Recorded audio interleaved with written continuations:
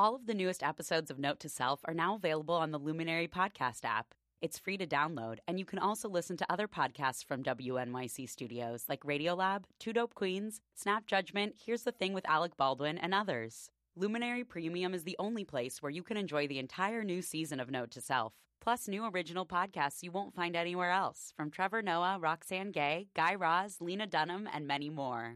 And you can enjoy them ad-free. Start your free trial by going to luminary.link/note-to-self or download the Luminary app for free. Listener supported. WNYC Studios.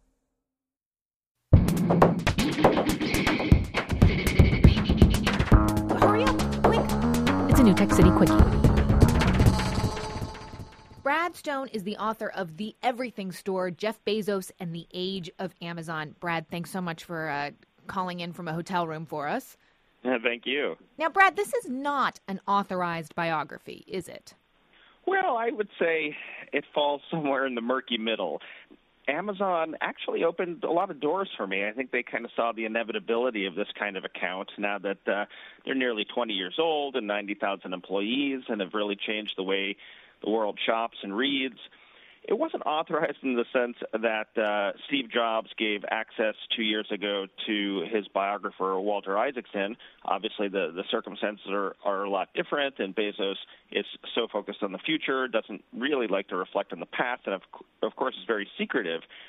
But he allowed me to talk to Amazon senior executives and friends and family members. I mean, one of the ways you describe Amazon's culture is notoriously confrontational, and you describe Bezos saying that he likes the truth comes when ideas and perspectives bang against each other, sometimes violently. Is that how you explain his success, do you think, in terms of building this company? I think it actually does have a lot to do with Amazon's success. I mean, look, we've all worked at places where there are high performers and low performers, and where maybe veterans have been been somewhere for a long time and kind of coast. And he just never wanted that for Amazon. He like Jobs or Bill Gates, he has a really high standard, and he just relentlessly pushes everyone around him to meet it and to keep innovating, and it makes Amazon, it can be an uncomfortable place to work. And it's also probably responsible for a good deal of its success. I mean, you got to say, like, as much you're sort of spinning it in a nice way right now, but sometimes when I read it, I was like, this guy's a complete jerk. Like in meetings saying to people, did you take your stupid pills? And just kind of really not just pushing them, but pushing them out. That's right. And that was... everyone had a great story and a saying like that, and so I wanted to kind of accumulate the greatest hits. Look, I actually think there's probably something endemic to being, this kind of visionary and operator where, there's some magic there, and it does have a dark side, but. There have been people there for a long time and are extremely loyal, and then there are a lot of people who, join Amazon and leave within 6 months. There's a whole sort of variety of experience. When it comes to the greatest hits, he can be difficult, but he's also pretty clever in the way he needles his employees.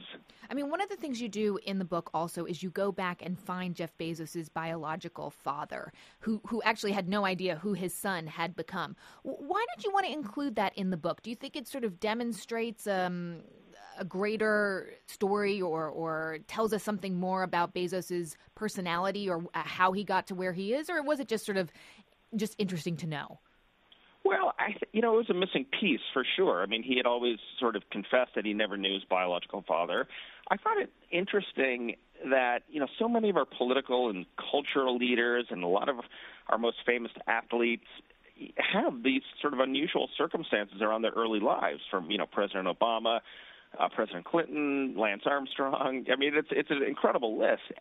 It's sort of unknowable whether it kind of contributes to the relentless need to prove oneself.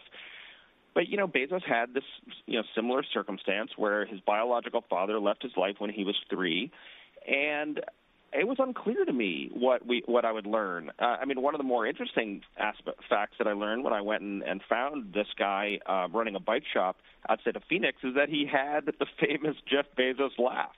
Oh, geez, that's scary. And he didn't know what had happened to his child, and he was very regretful about it. I mean, I have to say the takeaway that I got is that one of the most revolutionary things about Jeff Bezos is that he doesn't have the next quarter's earnings in mind. Unlike a lot of companies who, when they go public, they're continuously have to play to their investors. He is truly about playing the long game. Do you think that has been the reason why? Do you think that investors have sort of accepted that? A lot of CEOs give lip service to the long game. I mean, they almost all say it. Bezos is allowed to do it. His shareholders do permit it. And it's unusual and probably pretty infuriating for Amazon's rivals. And he's allowed to do it because he's kind of proved himself so many times and gone through the fire of the dot-com bust and has essentially basically called his shots since then. I mean, Amazon has delivered on its projections when it says it's going to reinvest and build new fulfillment centers. But they're still not making money, right? They're still not making money, right? I would actually say they're hiding their profit. We know it's a profitable company, and for the last few years, they've basically said we are going to seize what we see as a new opportunity, which is to build these massive, expensive fulfillment centers outside a lot of major American cities and also grow internationally. So they did lose money last year, but the incredible thing is that its stock price is at an all-time high. So it's a real paradox and a reflection of how much faith that investors have in Bezos. I mean, the one example that you give that really resonated with me, you talk about diapers.com, and I was a diapers.com customer when I had my two kids. And you talk about the way that Jeff Bezos pretty much said, you know what, we want to acquire them, and until they relent, essentially, we're going to sell diapers at a major loss for the company. They were basically giving diapers away, if you think about it. That's right. And they burned the fields. I mean, they were ruthless tactics, and they worked. And diapers was forced to sell, and Amazon outmaneuvered Walmart to buy them. And there's a couple of lessons there. One is, Amazon can be a dangerous competitor.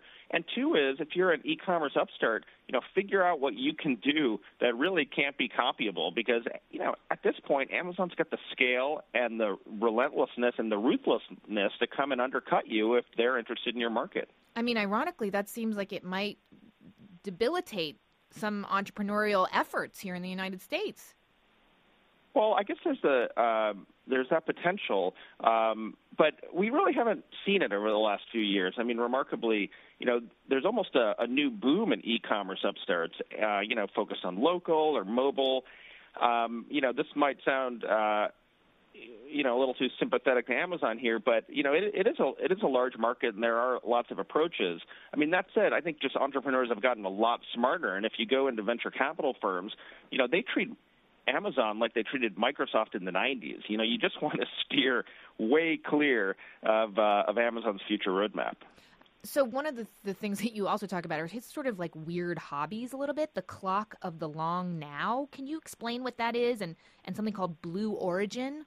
Right. Well, Blue Origin is his private space company. So like Elon Musk, the CEO of SpaceX, or Richard Branson, who's starting Virgin Galactic, these are, the children of the Star Trek generation who have gone and are using their vast fortunes to try to get into space. And, Bezos wants to reduce the cost of getting to space, and he spends one day a week at this company in the Seattle area.